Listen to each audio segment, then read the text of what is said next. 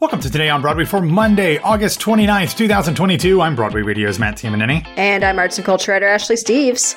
Ashley, over the weekend, despite what the show notes say, Michael Portantiere was not on Sundays this week on Broadway. It was there in spirit. He was there in spirit. It was just James Marino and Peter Felicia, and they had a lot of things to talk about. Obviously, also the first thing that we're going to talk about on the show today when we get to the news is the passing of Bob Lapone. Not only, most recently in his career known as one of the co-founding artistic directors of MCC Theater Off-Broadway, but also a Tony-nominated performer in his own right, which we will obviously get into. But they talked about that, the Shaw Festival, and the upcoming release of Peter's new book, which I talked to him a little bit about when I hosted This Week on Broadway a couple times earlier this month. Yeah, earlier this month. Yeah, so check that out in the feed. Yeah. There's 31 days in it, so it's technically the longest month. Shared with many others. Yes. So head over into the Patreon feed and check out This Week on Broadway. You can get all of our episodes there before you can hear them anywhere else. Patreon.com/Broadway Radio or BroadwayRadio.com/Patreon. Okay, as I mentioned before, the truly legendary Bob Lapone passed away over the weekend. It was sent out and really, I was taken aback. I got the email because I'm on MCC's subscriber list, and I got the email about Robert Lapone passing away. Mm-hmm. He had been in the middle of a 3-year battle against pancreatic cancer, and he passed away over the weekend. He is survived by his wife, Virginia, his son, Orlando, his brother, William, and of course, his sister, Patti Lapone. To kind of talk about the fact that he was a performer first. So talking about Robert Lapone as an actor, he did 11 Broadway shows. The last one was in 2001, which is kind of crazy to think that he did 11 Broadway shows, starting with Noel Coward's Sweet Potato in 1968, running through 2001, which was 1,000 Clowns. But he was, I think most known as the Tony-nominated lead, I guess, Zach in the original Broadway production of A Chorus Line. He was Zach, the director. And he went on to not only do that show on Broadway for quite a while, but also did it on tour and actually came back 11 years into the run to return to the show. He was, like I said, a Tony nominee for that show. He also was the recipient of a Theater World Award, which we know Peter is the MC for. But beyond that, his most probably enduring legacy in the theater beyond A Chorus Line, and it's still incredible legacy, is the work that he's done with MCC, not only off Broadway, but so many things have transferred on Broadway. He has been nominated 3 times for Best Play as a producer for shows that have transferred from MCC off Broadway. Frozen, not the musical, but the play back in 2004. Neil LaBute's Reasons to Be Pretty in 2009, and most recently Hand to God in 2015. He was one of the co-founders with Bernie Telsey of MCC, and what has been going on now 3 decades of creating some of the best exceptional theater. Yeah. And we talk about this all the time. About how just absolutely much we love MCC, and so much of that is the legacy that Robert Lapone brought to it. So, obviously, when you are the brother of one of the single greatest performers in the history of the medium, you get overshadowed a little bit, but I don't know. We were literally talking about the fact that you have a 5-foot poster of her that you can't find any room for before we started recording. Subway poster, Gypsy. Yeah. But I think it's incredibly important that we recognize the impact that Bob Lapone had, not only as a performer, but as a artistic director, because he was the founding co-artistic 100%. Director of MCC, and talk about the legacy that he's left. And I think it'll be one that'll be felt for many, many, many generations, not only through the people that he worked with, but also with the shows that he helped shepherd to the stage. Totally. And that's pretty much what I wanted to say about it, is that, yes, an exceptional actor and has a great legacy there. But when you create something as prolific as MCC, which is just, especially lately, putting out some of the best work that I've seen in the city, and continues to do so, and has been, for a while now, to create something like that really just transcends whatever you do personally, because you pass it on to other performers, other creators, and just keeps building and building and building. And we always talk about how much we love MCC and the work that they do. I try and see anything that they produce at this point, because I know it's at least gonna be thought provoking. And that's Lapone's legacy here. Yeah, I mean, so much. I love MCC so much so that I live in Orlando, Florida, yet I am a season subscriber. You have a subscription, yeah. I have a subscription. Yeah. I can't go to everything, yeah, but sure. I go because I know when I can make it, it'll be worth it, and the discounts 100%. Make it easier, even though I can probably get comps. I don't want to miss anything. So our thoughts are with everybody who knew and loved Bob Lapone as either a performer, a producer, or as an individual, and I am sure that MCC will be sharing more details about how they're going to be honoring him in the short term, probably some sort of memorial, but then also I would not be surprised if their next season, or maybe if this next season is already kind of not this coming one, but the one they haven't announced, will hopefully have some sort of influence into things that he was intimately involved with. All right, let's move on to some news. And I've got a collection of stories here that are honestly all fairly thin, but interesting nonetheless. In a new feature in The New Yorker, Sarah Bareilles talked about a whole bunch of things. Everything from Into the Woods to her music to Girls Five Eva and all of that stuff. But one of the things that she talked about, she let slip, is that the pro tape of Waitress, which we've talked about before, is in post-production right now. Yes. So they are actively moving forward. No idea when or where this will be made available, but it's coming. And that makes me incredibly happy as a devoted Waitress fan. I've seen it 3 times on Broadway, once on tour. I love Sarah Bareilles. I love the show. So I'm anxiously awaiting this.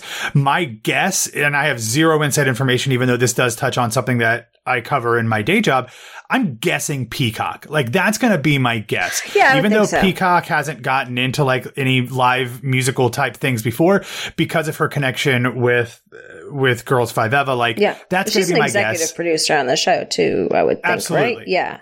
On Waitress or Girls Five Eva? Girls Five Eva. Yeah, I don't know. Maybe. Very possibly could be. She should be at this point. Yeah. But very excited to see what happens with that. Of course, this was filmed back in September of 2021, shortly after they came back to Broadway.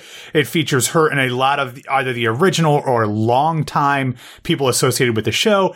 The other waitresses were Charity Angel Dawson, which we will get back to here in a second. Caitlin Houlihan, and then original Ogie, Christopher Fitzgerald, original Dr. Pomander, Drew Gayling, original Old Joe, Dakin Matthews, original Cal, Eric Anderson, and, or maybe he wasn't the original, but longtime Cal Aaron Anderson. I can't remember if he was the original. And then original Earl, not on Broadway, but in Boston, at Cambridge, Joe Tippett, who also happens to be Sarah Bareilles' partner. So I'm excited to see what happens with that. Don't know anything about when or where we're going to see it, but apparently but we will see it eventually. Yes. I mean, hopefully, God, can you imagine if they did that like Disney is doing with the pro tape they did of Aladdin and just burying it? I can't stress how furious I would be. I have been so excited waiting for this to finally be released. Just obviously love the show so much, and we've known about it for way too long. Almost a year now. Without actually getting it at this point. So we better see it. I think Peacock is a good guess. I would not be surprised. It doesn't look like that she's an executive producer on Girls Five Eva, but that doesn't necessarily mean anything, because I'm like on pro IMDb looking, and sometimes they don't list everything. But is Lauren the main EP on that? Lauren Michaels? I don't know. No? Okay. Maybe. Okay. I can keep looking though. No, it's okay. But let's move on. I promised a little more Charity Angel Dawson discussion, and that is because she is one of 2 different people that are playing Ella Fitzgerald at different points in her career in a new musical that is currently in development. It is called Ella, An American Miracle. And we've seen shows about Ella Fitzgerald before, obviously.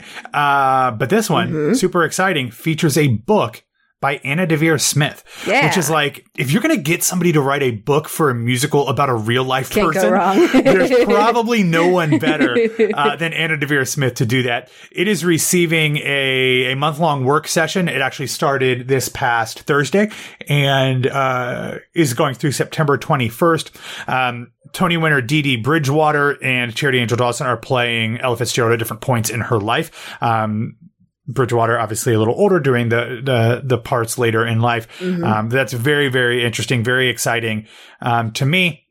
But I mean, I think this is very interesting. I don't know necessarily what this will be like. Obviously, there's a plenty of music that Ella, made famous. So I'll be interested to see what they dig in and out of different parts of her canon.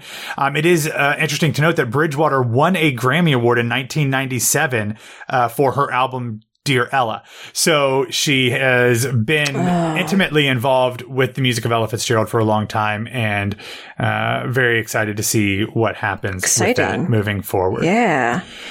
Again, like the Waitress Pro Tape, don't got a lot of details, but we've got some. I was just say, it's enough to have me excited about it for God only knows how long. Yeah. Speaking of things we got a little information on, but not a ton, in an interview with Vanity Fair, the legendary Danny DeVito revealed that along with his daughter Lucy, he is working on a new play that they are hoping to kind of try out and do a workshop of and bring to New York either on or off Broadway next year. He said, quote, "Lucy and I are going to Vermont in a week to do a workshop of a play we've been working on that was written as a three-hander for Lucy and I and another actor. We're going to do that on Broadway or off Broadway, depending on how we situate it. And that's going to be in a year." Danny DeVito made his West End debut in Neil Simon's The Sunshine Boys back in 2012. Then he made his Broadway debut in The Price, Arthur Miller's The Price back in 2017, which he was nominated for a Tony Award for. Done a ton of things off Broadway as well before and after he became a huge, TV and movie star. So, again, no idea what it is other than a three-hander starring him and his daughter. And again, I don't even know if if they're the ones writing it. That's the way the quote sounds. But he didn't say Lucy and I are writing this play. He says we've been working on it. That was written as a three-hander. So we don't actually really even know. But Danny DeVito, he was promoting a new animated show, that he is a part of that's coming out on FXX this week, called Little Demon, I believe. And he's also still a part of the longest running live action sitcom in the history of television. It's Always Sunny in Philadelphia. The best slash the worst simultaneously. I love it so much. Yeah. So, again, lots of fun things to talk about. Not a lot of details though. Yeah, I don't know, because I also looked at the quote, and he said that it was written as a three-hander for his daughter and himself and another actor. So it doesn't seem like he had a hand in writing it, but maybe he did have at least some part in it.